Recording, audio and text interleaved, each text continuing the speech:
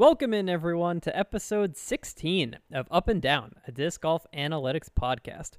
I'm Jesse, joined as usual by Joey. Hey, everyone. We're the nerds who run this thing, and on this episode, we will be breaking down not only the 2022 Butler County Disc Golf Classic, but some putting statistics and ideas for the future as well. But first, Joey, how you doing, my friend?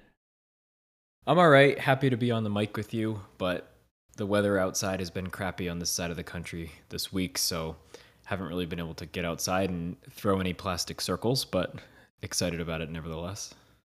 No plastic squares or hexagons or anything to tide you over? No, I'm all about the circles. They tend to fly better.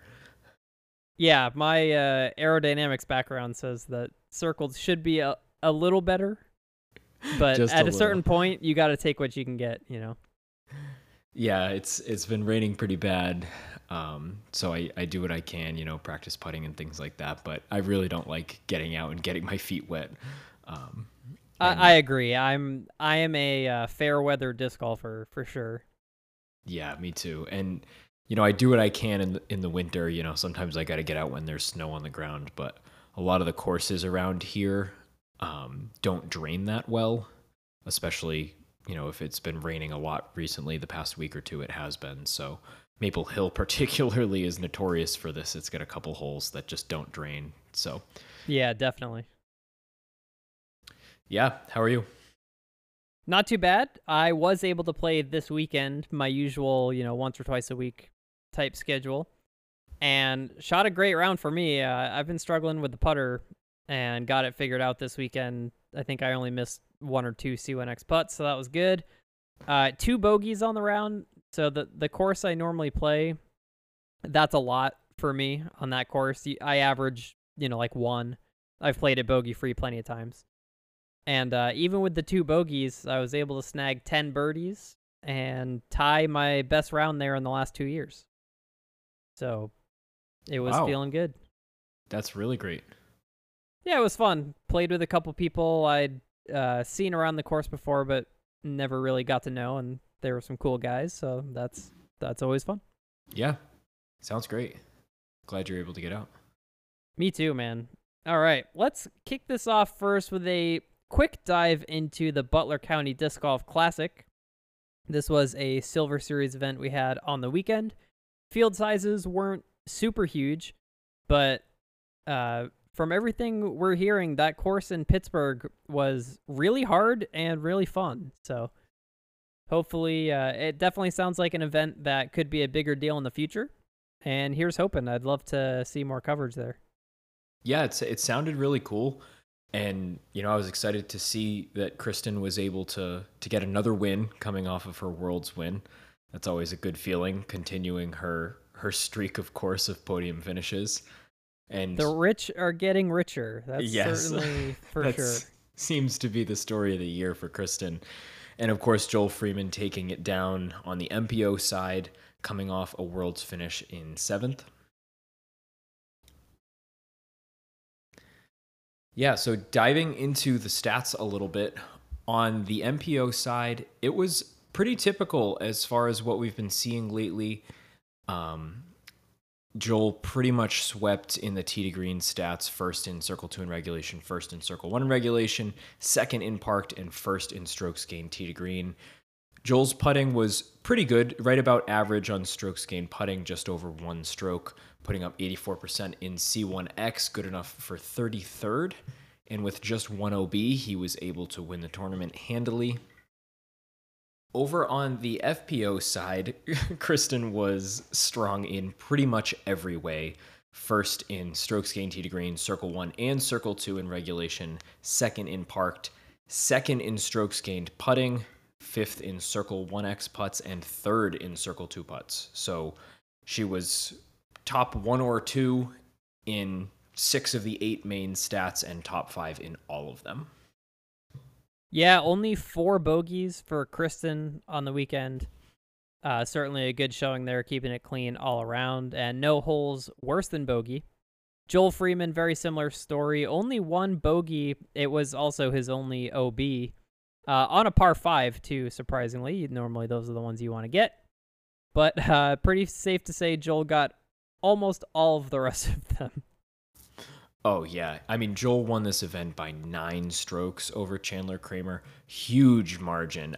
I know it's an abbreviated field a bit coming off of Worlds, before the DGPT playoffs start up at GMC, but, these are all still professional players. And winning by a 9-stroke margin in MPO nowadays is pretty much unheard of. Yeah, especially when you go into the final round 4 strokes back of the leader. Yep. So he came out. So the course record was 8 down. That was accomplished in rounds 1 and 2 by Chandler Kramer.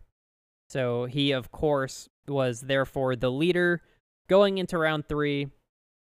And, he shot a 1 under in that final round. So obviously not his best.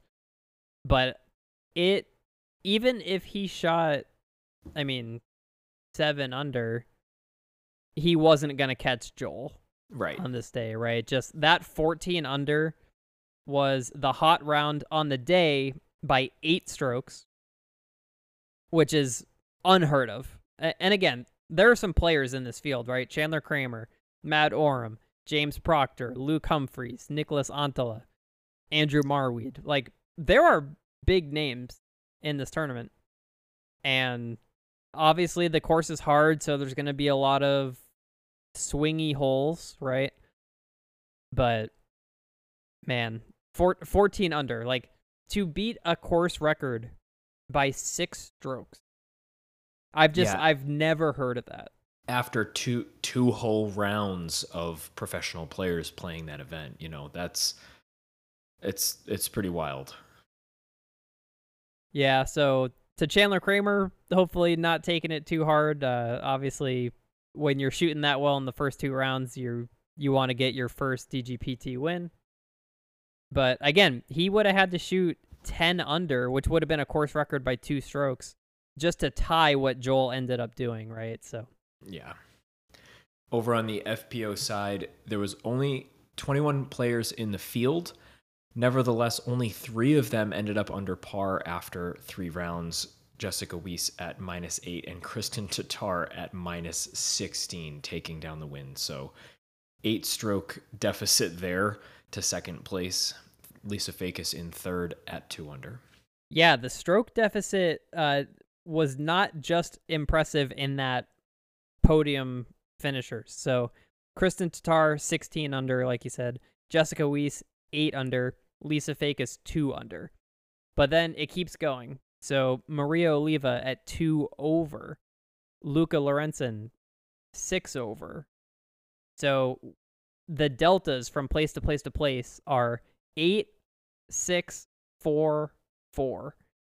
Going 1, 2, 3, 4, 5. And then it starts to kind of homogenize, and you have 6 players in that 6 over to 11 over spread. Right.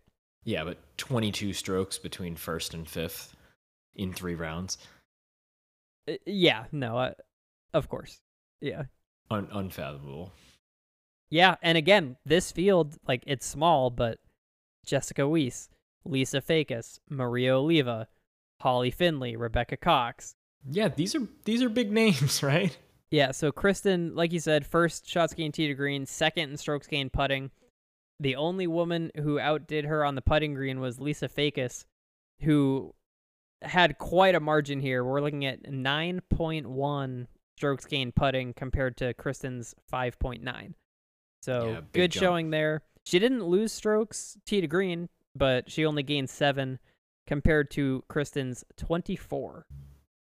Yeah, it's hard to compete with that. Yep, Kristen had the tee to green game by a margin of about 4.2. So certainly enough. 4.3 rather. So more than enough to hold on to that, especially knowing that only one other player was able to beat you on the putting green too. Yeah, and that player, Lisa Fakis, like you said, only missed 1 circle 1 putt. Woo. Yeah, 96%. Yeah. 24 for 25. So on the topic of putting, Joey, we're going to cut this one a little bit short. We don't have a lot of stats for this one. We spent most of this week prepping for a special feature episode which we're just going to transition right into. In fact, we're not even going to stop recording, you and I, but we are going to cut this episode here, and hopefully you all will come back and join us for our special feature episode, which you'll just have to come back and find out what it is. Yeah, very excited about that. Excited to record it. This is probably going to be one of my favorite ones that we've done. Totally agree. All right. So hopefully you'll catch us on our special feature. And until then, peace.